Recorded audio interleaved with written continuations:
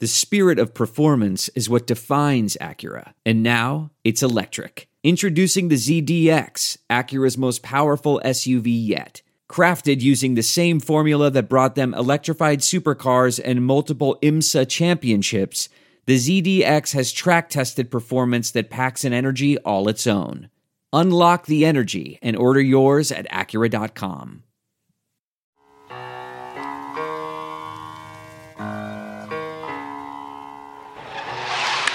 Oh, got it! 33! Center field, Marsh leaps, and he got it! Is it normally? High fly ball, deep left field, 27! Does it again! For this year. Wall sends it well out to left center field. And it's gone! He went to Jared! Way diving catch, Joe Adele! This is Brandon Marsh for Los Angeles Angels Baseball. You listen to All Angels Podcast.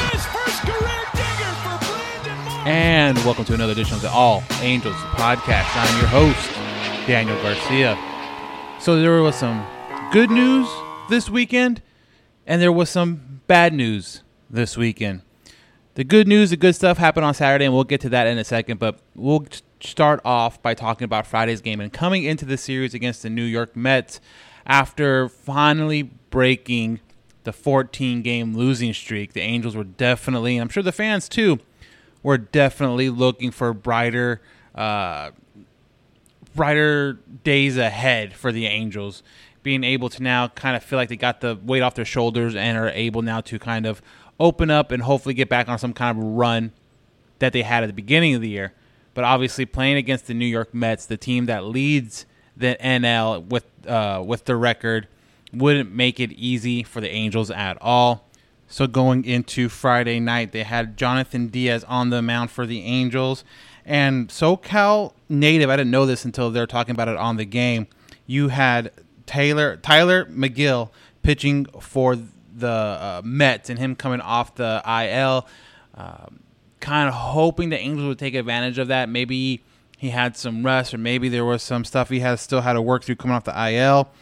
And they did kind of get to him a little bit early. McGill only went 3 1/3 innings, giving up 5 hits and 2 earned runs.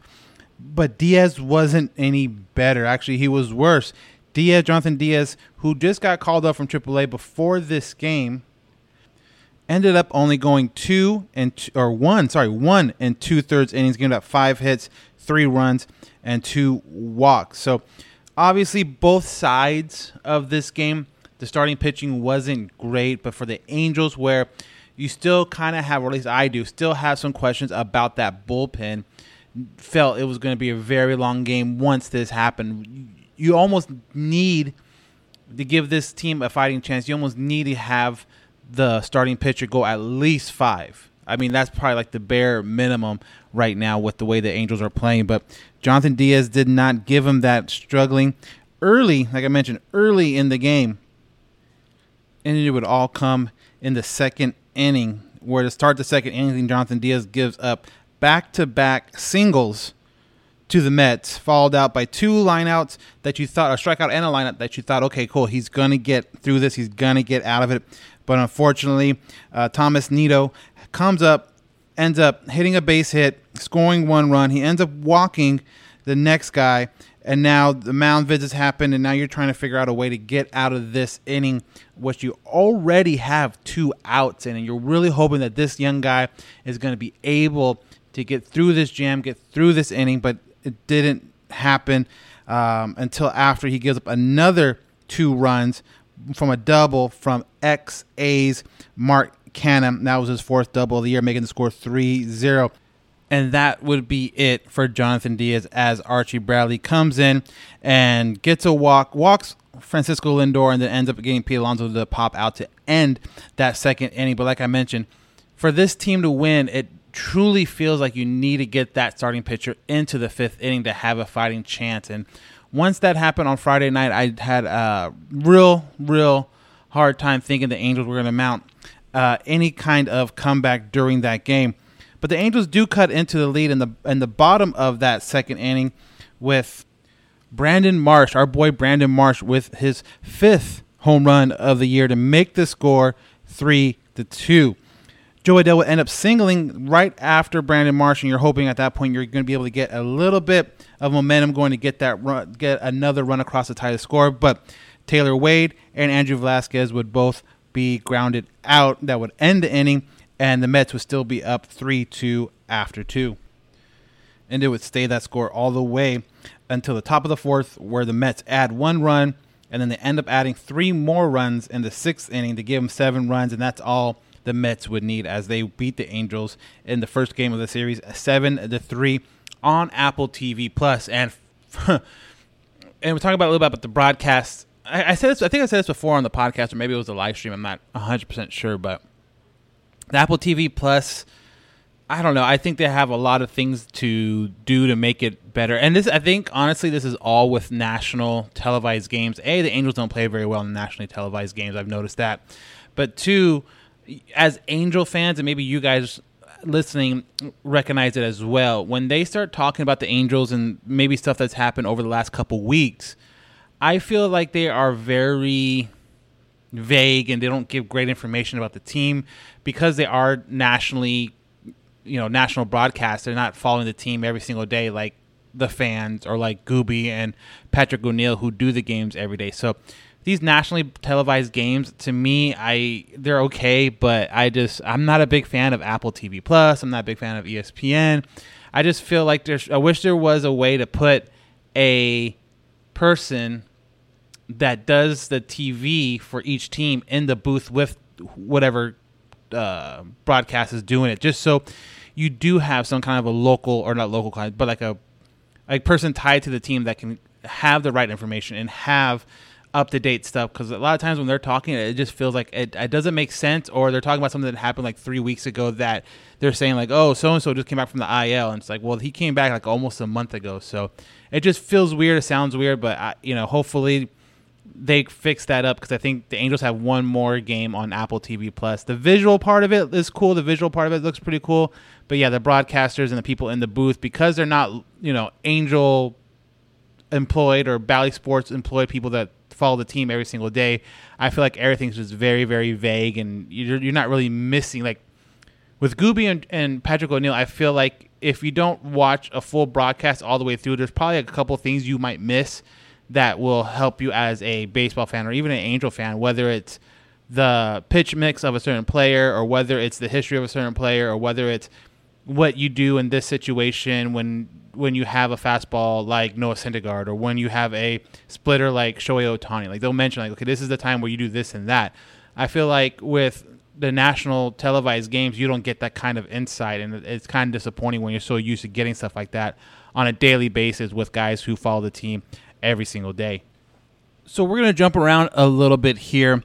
We're going to go straight from Friday's game to Sunday's game, because Saturday's game was a lot of fun, and I want to have a little bit more time to talk about that. So let's jump into Sunday's game really quick. Coming off that huge victory on Saturday, the Angels looking for a series win, which would be the first time that they won a series in probably since the beginning of May, to tell you the truth. They mentioned on the broadcast that they haven't won back-to-back games since May, like 13th, 14th, something around there, something that's like getting past a month now, and it's very scary, especially if this team wants to compete for that playoff spot. You need to start putting, you don't need to put long streaks together. You don't need to put 10, 12 game streaks together like Atlanta is doing right now, but you do need to put together a 3-game winning streak here and there, a 4-game winning streak here and there.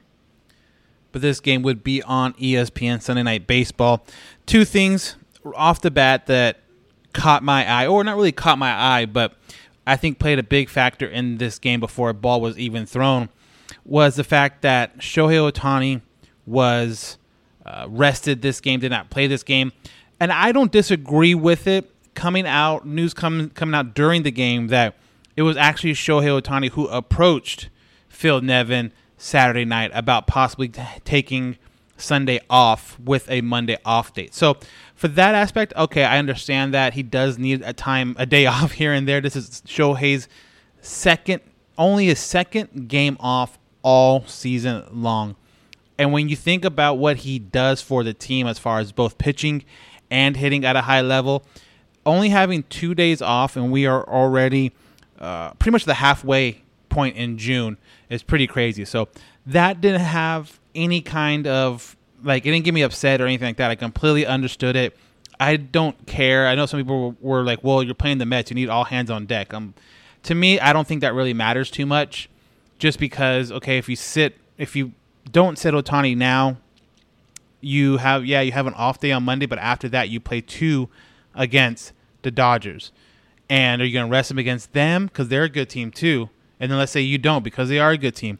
And then are you going to rest him against Seattle, which Seattle is a divisional opponent that, honestly, those wins can probably affect your division race or your wild card race than 2 NL teams that, yes, they are good, but you always want to beat the people in your division. So I'm not too worried about the opponent they decided to rest Shohei against. I was more like, okay, cool. He was up front and was able to tell Nevin that he needed an extra day, which hopefully will pay off in the future when he does get back on the mound in Seattle or when he does get back to the plate against the Dodgers on Tuesday. So I wasn't too worried about that. I thought, the timing was good. It was good to get him his second day off all season long. But the point after that, the moves that happened because of that after Ohtani was decided to get rested really, really raised an eyebrow to me. And you kind of saw this on Saturday night, late in Saturday night's game, when the lead was kind of out of hand. You saw Trout come out because he is coming back from that groin injury. And instead of, I thought it would be a very easy move to bump, obviously Marsh to center or even Lagares to center. Lagares has been there while Marsh has been injured also. And, he's not the best option, I feel. I think obviously that would be Brandon Marsh, and I think a lot of people would agree with that. But Lagares, okay, that's fine. But I don't understand why, when you do have 2 options, why you decide to put Wade in center field. Probably the most, you always have to put your best fielder out in center, and they put Wade out in center on Saturday night and then also on Sunday morning because Trout was taking the DH spot since Ohtani was resting. And I don't understand why you do that. I don't understand why you have an ex-Gold Glove outfielder and possibly a future Gold Glove winner in the other corner outfield, and you don't put either one of them in center. To me, that was a huge, huge red flag. To me, that was a huge, one of those things they always say it in baseball, the ball will find you. And that's exactly what happened early in this game when Taylor Wade was in center field. He made the play. It didn't look pretty, but he did go back and make the play. But in the bottom of the first inning, it looked like the Angels were going to pick up right where they left off from the night before when Mike Trout hits a line drive to left field that scores Brandon Marsh, who led off the game with a double, putting the Angels up 1-0. But that lead would only last until the third inning when Sterling Marte doubled on a line drive that went over Taylor Wade's head that I think would have been very, very... I'm not going to sit here and say it was an easy play, but I have to like my chances. Everyone has to like their chances a lot better of him making that play if Lagares or Marsh were out there in center field. He got a terrible read on it, and then when he found out he had a terrible read on it, for him to go back and try to make up for it, which he does have the speed for, it just looked like he didn't know how to do it. Like he was just running and throwing his hands in the air, hoping that the ball lands in his glove instead of, I feel like, knowing how to actually go back and get a ball, which you would learn as, you work your way through the system as an outfielder, that Marsh and Lagares would have been very capable of doing. And this is a perfect example where I think, I don't know if it's the idea of having every extra player being utility guy or what. I truly believe that this team needs to have a 4th outfielder and not have a guy that is like infield wise. If you have a utility infielder that can play like, third, second, and short, okay, I can understand that because you're still, yes, the angles are different, and yes, it's a different position overall, but you're still in the infield. The idea is still the same. Where if you're going from the infield to the outfield, I believe that's a whole different kind of mentality of how you play that position. And to have your 4th outfielder be primarily like a second baseman or a shortstop, I think is a very, very bad idea for the Angels, especially a team that necessarily has been struggling defensively in the last couple of days or last about week or so.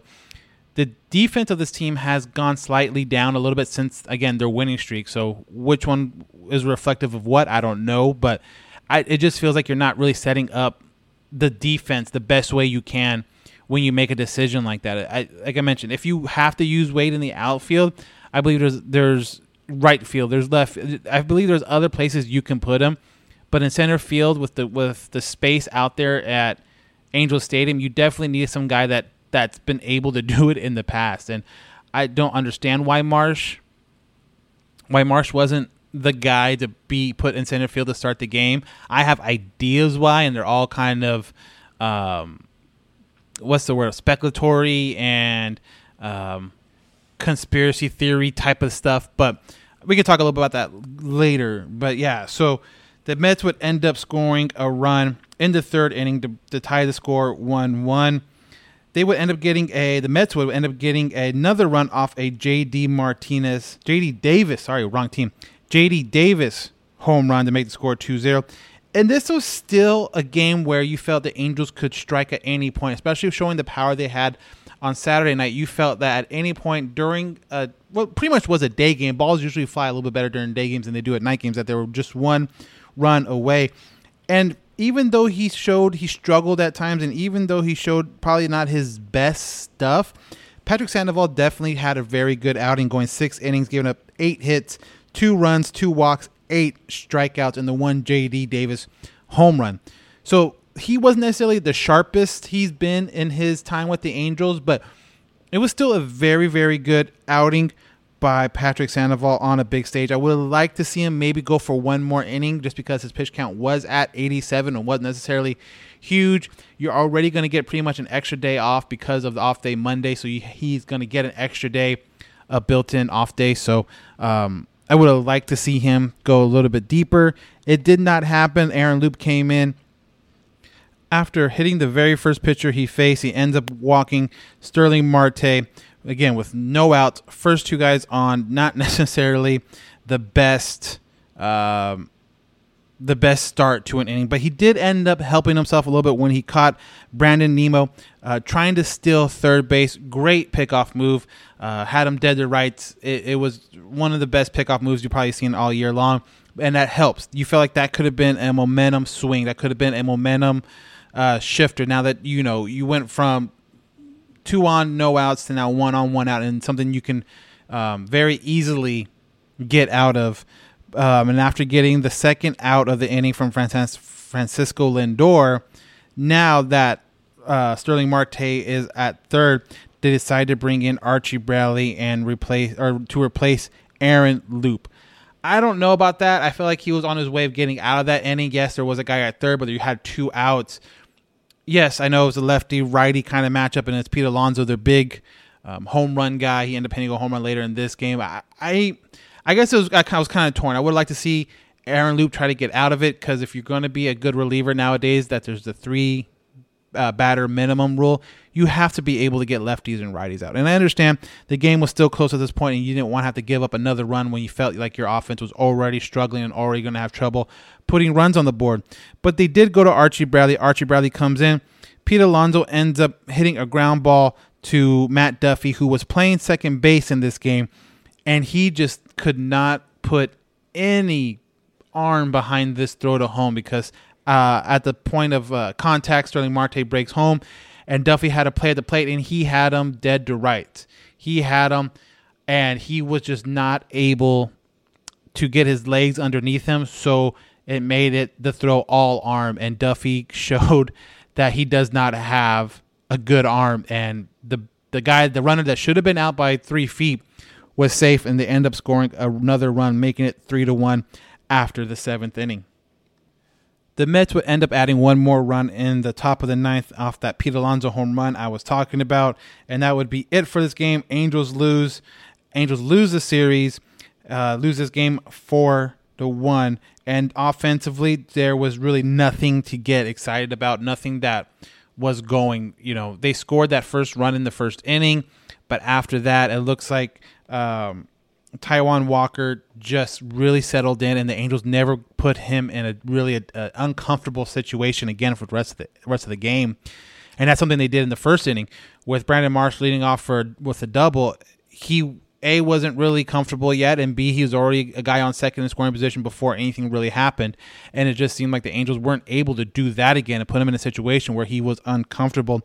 Outside of Marsh getting 2 hits, Duffy had 2 hits, Walsh had a hit, and Trout had a hit. Everybody else for the game had big zeros. Rendon 0, Lagares, Suzuki, Wade, Velasquez, Rodifo came in for a pitch at all zeros across the board when it came to hits.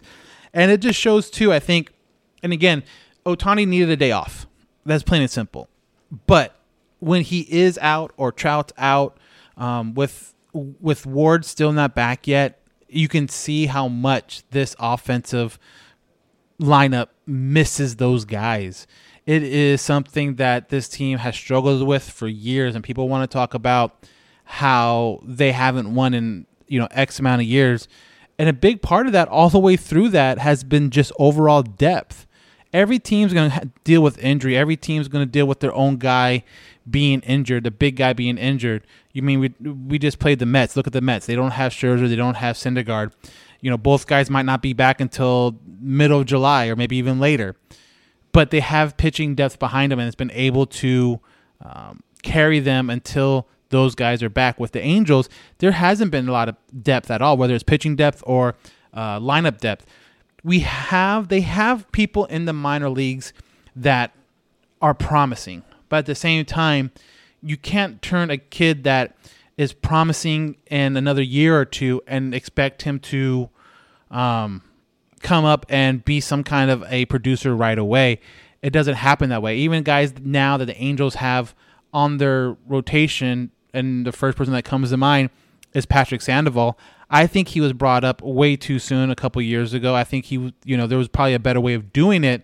In those first couple years, he struggled. You've seen that he struggled in the major leagues. Now, would it have been easier for him to continue to develop in the minor leagues and then come up, and would it have been better? I don't know. But I think it's pretty obvious to see that if you have high expectations for a guy in, let's say, AA, and you bring him up straight to the majors, there's a very high chance that he still struggles in the major leagues, and he's not that quote-unquote spark that you're going to need for that year. Can he be that spark in the next 2 years or something like that when he's established and maybe he has gone through his bumps? Yeah. But to think that bringing up a guy like that is going to all of a sudden wake up the staff or all of a sudden wake up this team, I don't see that. I don't see that kind of move making a huge difference for the team. And coming into the series, and it happened with Jonathan Diaz on Friday, this 6th spot in the rotation is still a very, very big question mark. There's absolutely no one that has put their foot down and said, this is my spot in the rotation. And I think that hurts the Angels too, because if you are planning to put a 6th person out there every week, you would like a guy that you feel comfortable that can make that start day in and day out, and it just has not seemed to be able to find that guy. So every 6th game, for the most part, is a shot in the dark.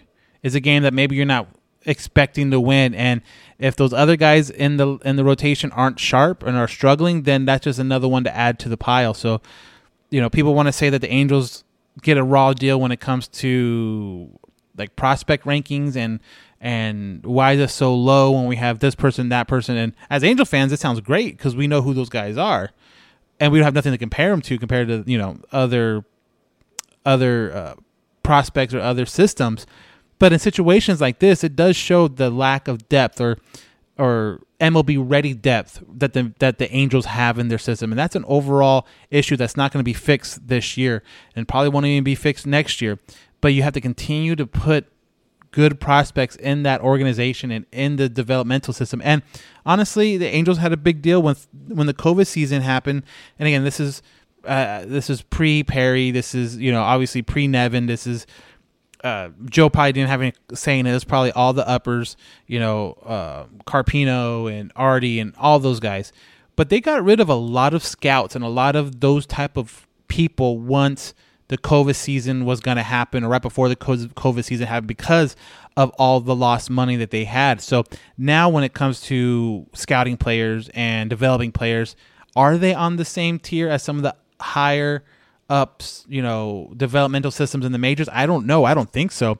And that's just going to hurt the team overall when it comes to, hey, we have an injury in the outfield. Do we have an outfielder that is ready to contribute positively in the majors? Doesn't need to be, Mike Trout or anything like that, but just contribute positively. And it's very obvious to see now that the Angels don't believe that they have a guy that can do that. You would think it would be Joe Adell. He was up for the Friday game. He was going to be, you think he would have been here for a little bit longer, but he ended up getting sent down again with Jonathan Diaz on Friday night.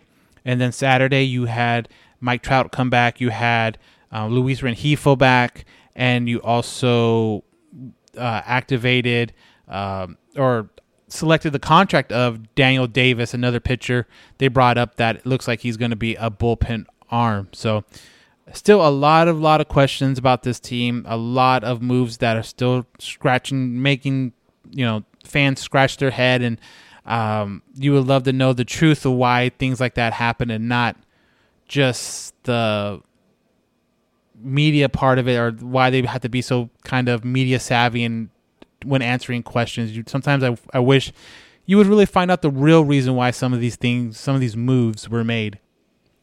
So we're going to take a quick break, and when we come back, we'll recap everything that happened on Saturday night, from the City Connect jerseys to the home runs to another cycle in Angels history. So hold on. We'll be right back after this.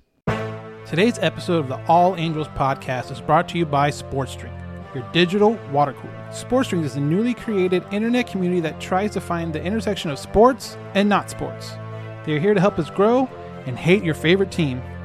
A rising tide floats all boats, so go check them out online and on social. Go to sportsdrink.org or open Instagram and type in @SPRTSDRNK, spelled like sports drink without the vowels.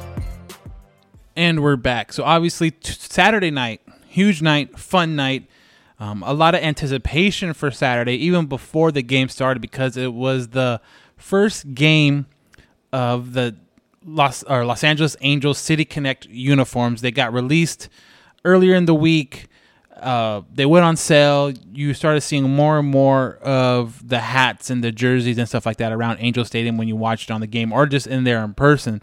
But Saturday was going to be the first on-field debut, if you will, of the City Connect uniforms. So obviously there's a lot of anticipation for that. A lot of people like it. I myself was very kind of skeptical, I guess, at first. Was very unsure about it at first, especially when just the photos came out. I wasn't sure how I felt about it, but I can say over the last week or so, it has definitely started growing on me. The jersey concept of it has started really growing on me. I like that they didn't obviously go for a regular just white color. It's a cream kind of color, and you've seen a lot of teams go to that now, whether it's the Mariners. I think the Brewers have a cream color also, but you start seeing it more kind of bounce around in the major leagues from different teams. So I like that. The hat itself was okay. I bought the hat. That's the one I bought. I didn't buy the jersey. I'm not a jersey person. I bought the hat. It was okay, and I know none of the other City Connect hats for the other teams have anything on there that says like City Connect or anything like that, but as a whole, I wish they did. They all did. If you look at a spring training hat or you look at an all-star hat, there's always like a patch or something on there that specifies the year or what it is.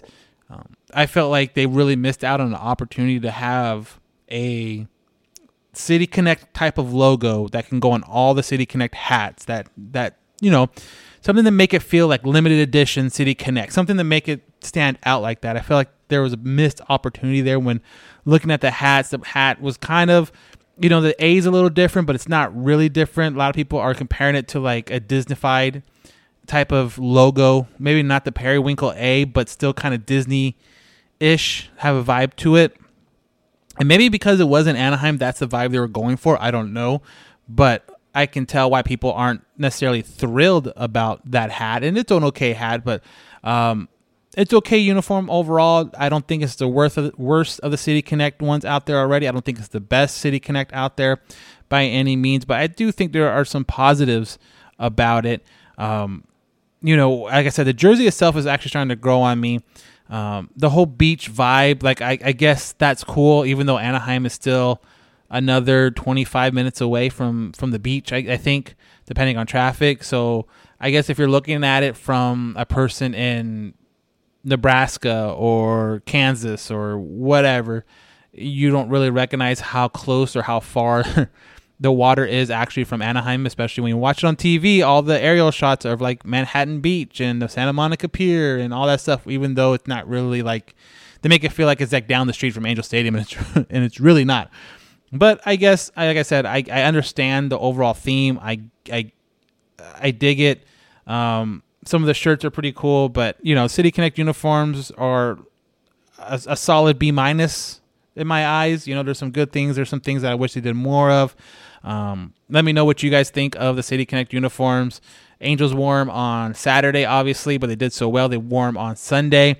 Sunday's result, as you heard, didn't go as good as Saturday. So who knows when the next time we will see these uniforms in the Angels rotation. Some people are saying they should be, once a week, kind of in the rotation. Some people say they should be once a month or, whatever. But Angels necessarily don't have a big reputation of having a lot of jerseys in their rotation. So I'll be really interested to see how often this City Connect uniform pops up for the Angels. And when it does, are they going to go all beach vibe, even at Angel Stadium? That you really felt that with the music they played and the graphics changed and all that stuff at Angel Stadium for the City Connect. Are they going to do that every single time they wear those uniforms? And if they face a team like, let's say, Chicago White Sox, even though I know they played them at Chicago already, but will they bust them out on the road? Because Chicago White Sox uniforms are all black. Are they going to bust them out against the Dodgers if the Dodgers decide to go with their City Connect uniforms that are all blue? And it'd be very easy for the Angels to wear their cream color uniform. So it'll be really interesting to see if they kind of do that against Houston. Houston's is dark blue. Can they bust them out in Houston? That'd be really interesting to see if that works or how that works out with the City Connect uniform. So that was the big thing coming into Saturday's game, was the City Connect uniforms. And then probably about a couple hours before the game starts, we found out that Mike Trout will be back in the lineup, coming back from that groin injury that made him miss about, I want to say like 5 games, maybe 6 games. But he was back. And when you look at the lineup, you make some little substitutions here and there. You put Ward back in the lineup. But other than that, you put Ward in for Lagares. Other than that, this team looked like it's pretty much opening day team. I mean, you have Marsh, Trout, Ohtani, Rendon, Walsh, Dassey, Lagares, Rengifo, Velasquez. So again, you put Ward in there for Lagares, and you have a very close to your opening day lineup for the first time in some time. So that was kind of an exciting part too when you look at the rosters getting made up and posted. So the Angels would definitely strike first and strike quick when Shohei Ohtani would double on a fly ball to right field, allowing Brandon Marsh to score.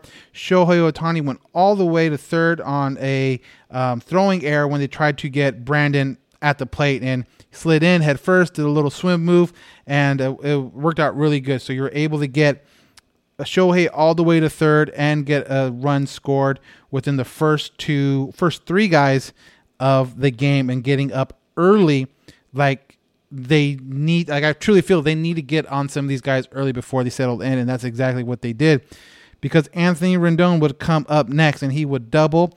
That would allow Shohei Ohtani to score. Anthony Rendon, again, like I said before on past podcasts, I feel like he's going to be a very, very streaky guy for the rest of the season.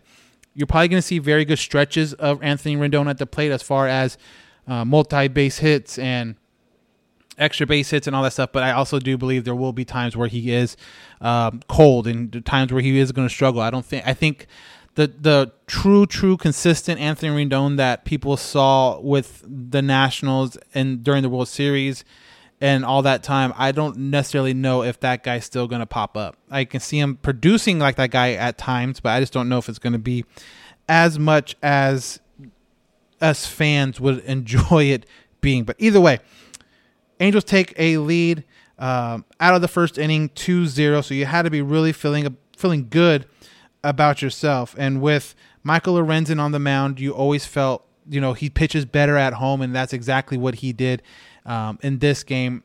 Got himself into a little bit of jams here and there, but he made getting out of it look very, very easy. I will say that Michael Lorenzen had a great day on the mound. But in the bottom of the third, it's always good when you can get to the pitcher even more, and that's exactly what Mike Trout did when he hit his 15th home run of the year. Nito behind the plate. That one is driven. That one is crushed. It is absolutely hammered by Mike Trout and gone. Homer for Trout. He's back again. So that would make the score 3-0 Angels. And it would be like that all the way to the fifth inning. And at the top of the fifth inning, like I mentioned, Michael Lorenzen got into a little bit of a jam in that inning with two guys on, but he was able to work out of it very, very easily. Two guys on, he was able to strike out two and get another one to line out to get out of that jam. And in the bottom of the inning, it's always good when your pitcher does well to get out of a situation. You reward him with more runs, because Mike Trout comes up with a double, and right behind him with Shohei Ohtani, and he hits this absolute missile. Do I hear 3 for 3? Ohtani gone! 2-run blast for Ohtani. That would obviously give the Angels a 5-0 lead after 5. So like I mentioned, Lorenzen did great. Lorenzen keeps on getting help. And that's the one thing I found with this team that is frustrating, because they will have, and this has been an issue for me all season long, even when things were rolling good, is that they'll have huge first inning, maybe even the second inning, but after that they go cold. They don't put hits back to back together again. It doesn't seem like they take very good at bats. But on this game on Saturday, they were able to score multiple runs in multiple innings, because in the sixth inning, Andrew Velazquez hits this home run, his 4th of the year. That one's hit pretty well to center field. Going back to the wall. And that one is out of here. That's another home run for Squid. Velazquez makes it 6-0 Angels. And only 2 batters later, in that very same inning, Mike Trout, who again is just making his return from a groin injury, and finding out in the post-game interview, he didn't really swing a bat at all during that time off. But you couldn't tell, because when he comes up in the 6th inning, he hits another absolute bomb. And Mike Trout hammers another one! Multi-homer game for Mike Trout. 2-run shot. And that would make the score 8-0 after 6. So we go into the top of the 7th, and this is where Michael Lorenzen's night would end. After giving up 2 leadoff singles, he was able to get a single ground out, and after that it was lifted for Aaron Loup. Aaron Loup would end up giving up an inherited runner, so that's why that earned run is on Michael Lorenzen's record. But other than that, he had a very, very good outing, Michael did.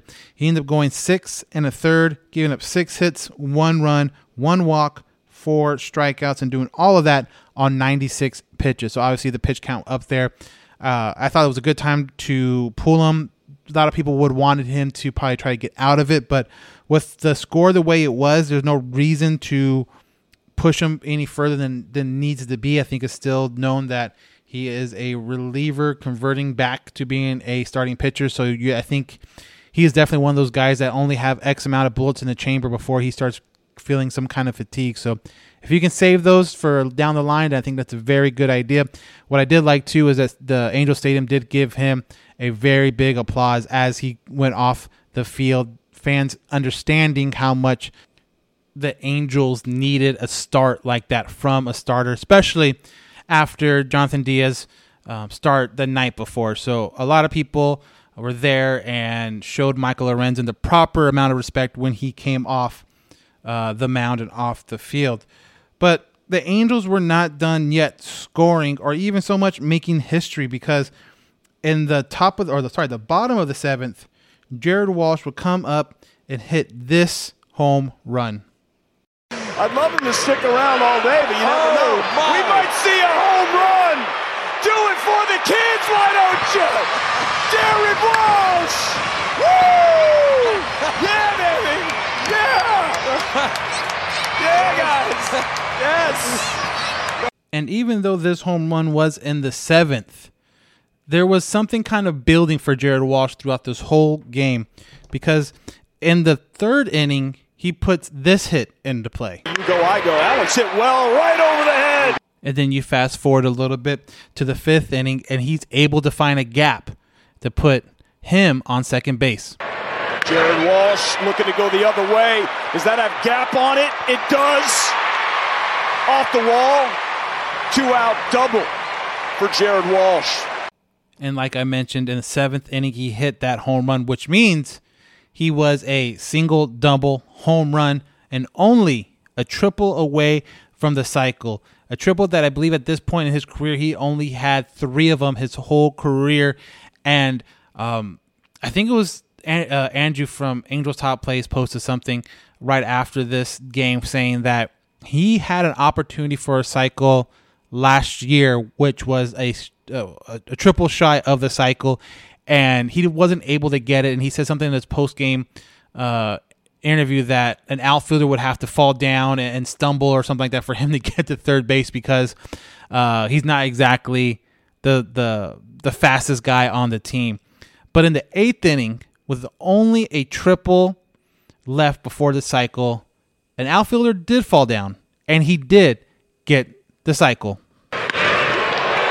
Driven to center. Is it going to get down? Oh, look out! Look out! It gets to center field. He's going to do it! He's in there! What a game! The cycle for Jared Walsh, and look at his teammates. Oh, wow. Life is good. Life is great for Walshy. So that would obviously be the Angels' 9th cycle in team history, done by the 8th different player, because Jim Fregosi did it twice in 1964 and 1968. So this is the first cycle since Shohei Ohtani did one in 2019 in Tampa Bay, but the first one at home since Mike Trout's cycle in 2013. And Jared Walsh, again, was able to get to third base because of the diving play that didn't happen and the ball getting by the outfielder. And this was his quote after the game about the triple. Quote, "I think he broke back on it for a second. Then I saw him dive. I was like, all right, legs, let's see what we've got left here." End quote. So it definitely seems like once he saw that ball get by the defender, he was just going to go for the triple no matter what. And he did it. So great night for Jared Walsh. One that he definitely will not forget. I think the cool part of it being in the City Connect uniforms, now you have a definitive moment in Angels history with the City Connect uniform. So whenever you talk about it or show a clip about this cycle, you're gonna remember the uniforms and what they were, even if it's 10, 15 years into the future and stuff like that. So I think that was pretty cool that he did it there. And I actually mentioned it a little bit after the game. I kind of hope now that the Angels promotions or whoever's in charge of making the stadium giveaway type of stuff throughout the year, hopefully now they're able to start recognizing some of the other players in this organization. Yes, Trout is great. Yes, Ohtani's once in a lifetime type of player, but you don't need to have every bobblehead in a stadium giveaway set be about those two guys or different versions of those two guys. Like, I think now, hopefully next year they'll have a Reed Detmers no-hitter bobblehead. Hopefully, and then next year also they'll have now a Jared Walsh cycle bobblehead that needs to have the City Connect uniforms on it now, because I think that would be such a huge letdown. Imagine having a Jared Walsh cycle bobblehead next year in just regular Angel white uniforms. I think that would be such a disservice to the fans, and that would be such an Angel move to do. But hopefully that doesn't happen. But hopefully now, with some of the good moments that have happened this year so far, Angels are now hopefully be able to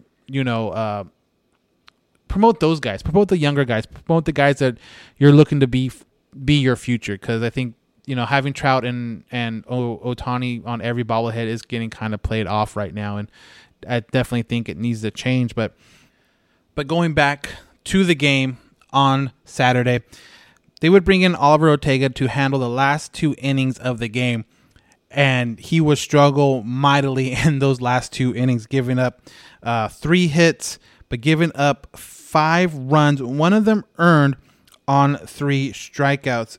And that one error that they mentioned in the 9th inning was an error by Jared Walsh. But if you look at that play, it didn't necessarily look like it should be called an error. I don't know if they can go back and change it. I don't know if they can, go back in history and not call it an error or whatever. But that was a very kind of borderline call as far as the scoring of that play. But Oliver Ortega, I think, is one of those guys that we mentioned before. When you come into the major leagues and you're a rookie, and yeah, you could have good stuff, you will surprise guys at the plate as far as movement or just pure stuff you have. But it seems like now guys have a book on him, now know how to approach him, and he's been struggling the last few outings he's had.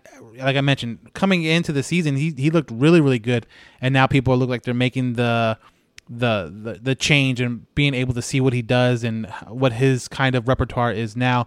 Now it's going to be up to Oliver to change himself. Now it's going to be up to him to, now how does he tweak his game to, again, catch these guys off guard like he did in the beginning of the year. So he's had a really rough couple of outings in the past month or so. And after the game, he was actually optioned down to AAA Salt Lake, but that was to make room for Austin Warren's return. He was activated prior to Sunday's game. He pitched on Saturday in Salt Lake, so I wasn't necessarily expecting him to pitch on Sunday or even really be activated on Sunday, but it was great to see that he's back with the Angels and back doing well after suffering that broken nose out in Fenway on a completely kind of a fluke batting practice accident. So, I mean, you're talking about surgery from a broken nose and back in the lineup in probably about a month. So good on him. And hopefully he's a guy that the Angels bullpen can definitely rely on going forward. But the Angels would end up winning Saturday's game 6-11 on City Connect night. So again, very, very special night. You had the City Connect uniforms. You had Jared Walsh's cycle. You had 5 home runs. You had 2 by Trout. It was one of those games where I think as Angel fans, you sit there and you see that and you watch that and you're just like, yeah, this is what the team is capable of. And then you kind of put out a clunker like they did on Sunday as far as not scoring any runs really and struggling to keep the Mets off the board. And you just kind of have to ask yourself, well, what's the big difference between Saturday and Sunday? But hopefully Saturday is a glimpse into what could be for the Angels moving forward now that everyone is getting healthy.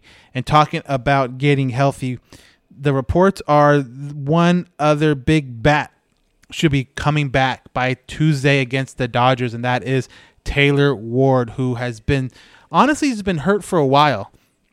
You remember him running into the wall and really jacking up his shoulder, even though he didn't go on the IL at that point. He missed I think a week's worth of games. He just did not seem right when he was out there.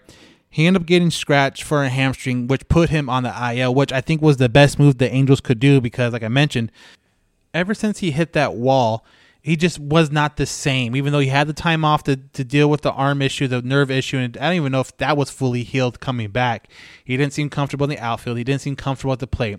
But now that he was able to go on the IL, he's going to be back, or at least the reports are that he's going to be back to start the series against the Dodgers. The Angels and the Dodgers are squaring off on a short 2-game series on Tuesday and Wednesday at Dodger Stadium.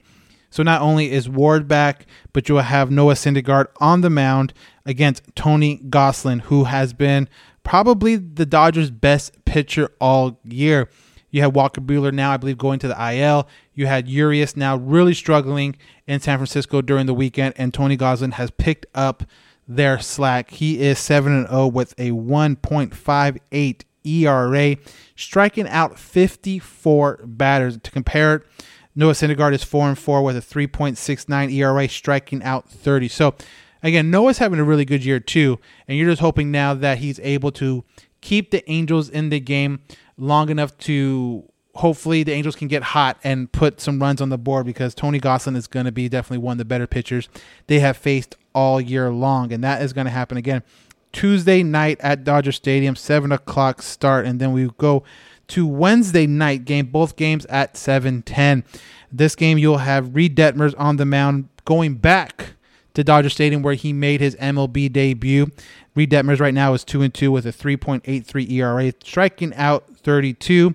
And he is facing Tyler Anderson of the Dodgers, lefty, 7-0 with a 3.07 ERA with 55 strikeouts. So Angels definitely have work ahead of them with the Dodgers, but the good news is they've always seemed to play the Dodgers very, very well, regardless of the Dodgers record or the Angels record. There's something about it where both games are played very well and very close. I mean, that's exactly what you're hoping for as Angel fans right now, is keep the game close, and hopefully someone comes up clutch late in the later innings. And, you know, Raisel had a very tough game today on Sunday against the Mets, giving up a home run to Pete Alonso. And there's a little talk about not necessarily that he's easy to kind of figure out, but I found it kind of concerning that in the post-game interview, Pete Alonso was talking to ESPN, and in that interview, they asked him, Lindor said something to Alonso right before he went up to the plate against Raisel, and Alonso said it was something as simple as, oh yeah, his fastball does this. So if his fastball is easy to be kind of scouted out that way and people are able to make quick adjustments on that fastball, what does that mean for Raisel going forward as a closer? Is he going to be the guy that they paid all the money for, or is he going to regress back to average? So that's going to be something to definitely pay attention to, and hopefully Raisel has a opportunity to close out a couple games out in LA, and this will wrap up a very, like I mentioned, a very, very tough stretch of games for the Angels, dating back to New York, to Philadelphia, to the Mets, and now finishing with the Dodgers. So this has been a very, very, very tough stretch for the Angels. The good news is it does get easier after the Dodgers, and not looking too much ahead after the Dodgers, but after that they fly up to Seattle, where they're going to play 5 games in 4 days. So that means Saturday's game is going to be another one of those doubleheaders. You remember when they had one up in Oakland last month. But after that, they come back home. They play Kansas City for 3, a team that's been really struggling. And then you have Seattle, who's, again, still trying to find their footing. And then the Chicago White Sox at home, who, again, also has been struggling to finish out the month of June. And if you can finish out the month of June with the remaining, let me quickly do the math in my head. That is 16 games left in this month. Realistically, I would say the Angels should be able to finish above 500 with the teams they're playing for the rest of the month. You know, I think 10 wins isn't out of the question, but again, you have to hope that Ward comes back healthy, fully healthy, and back to Ward in the beginning of the season. That Ward that was very timid after running into the wall. You got to hope that the pitching kind of maintains it. Starting pitching hasn't done bad except for that 6th spot in the rotation. But Lorenzen has been good. Syndergaard has been better. Sandoval did really well on Sunday. Ohtani's been amazing. So if those guys can continue doing what they do on the pitching side of it, and you just hope now Ward back is that spark offensively to start scoring more runs more consistently, then yeah, I don't see why the Angels could not finish with at least 10 more wins to finish out the season. And then after that, or the month, then after that, where does that put the team relative to the wild card spot? And I think that's going to be something to really be interested to see once we do start July on July 1st, which is a Friday. So I don't think the Angels are out of it completely yet, but they do need to start putting some wins back to back. Yes, great. So someone mentioned on Twitter, I will never take an Angels win for granted again, which is fine, which is great, which I totally understand. But at the same time, it's like, you also guys are putting wins back to back to back a little bit here if you really want to contend for a playoff spot. So if the Angels want to contend for a playoff spot, I think 10 wins by the end of this month with the remaining schedule they have isn't out of the question. So we'll have to wait and see. Maybe I'll put up a poll up and see what you guys think on our Instagram and follow us on Halo_Haven, both on Twitter and on Instagram. Best way to reach us, slide into the DMs. I like talking to you guys. I talk to you guys all the time on there. And if you guys ever have any questions for the podcast, or you want a question answered on the podcast, go ahead and just say that like in the message. Say, this is for the podcast, but I want to ask this question.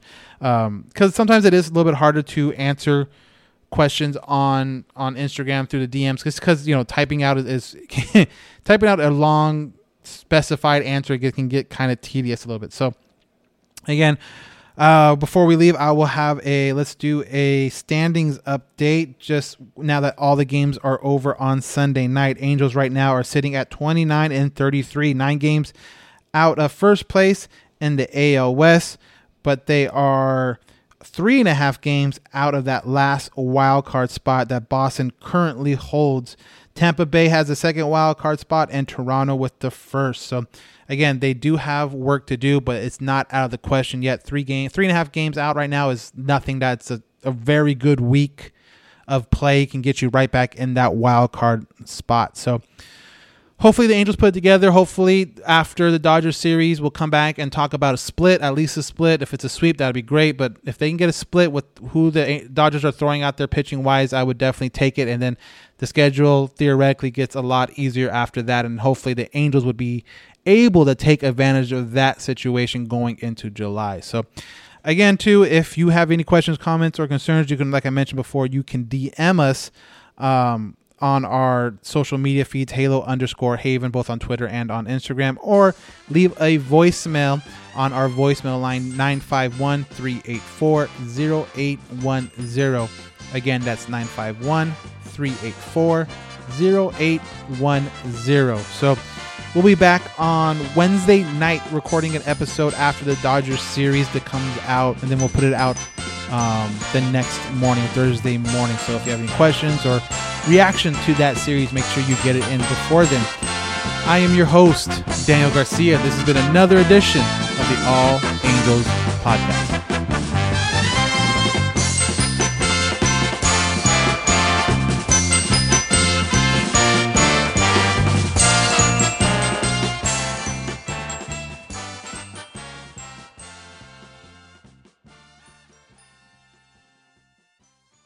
This is it. We've got an Amex Platinum Pro on our hands, ladies and gentlemen.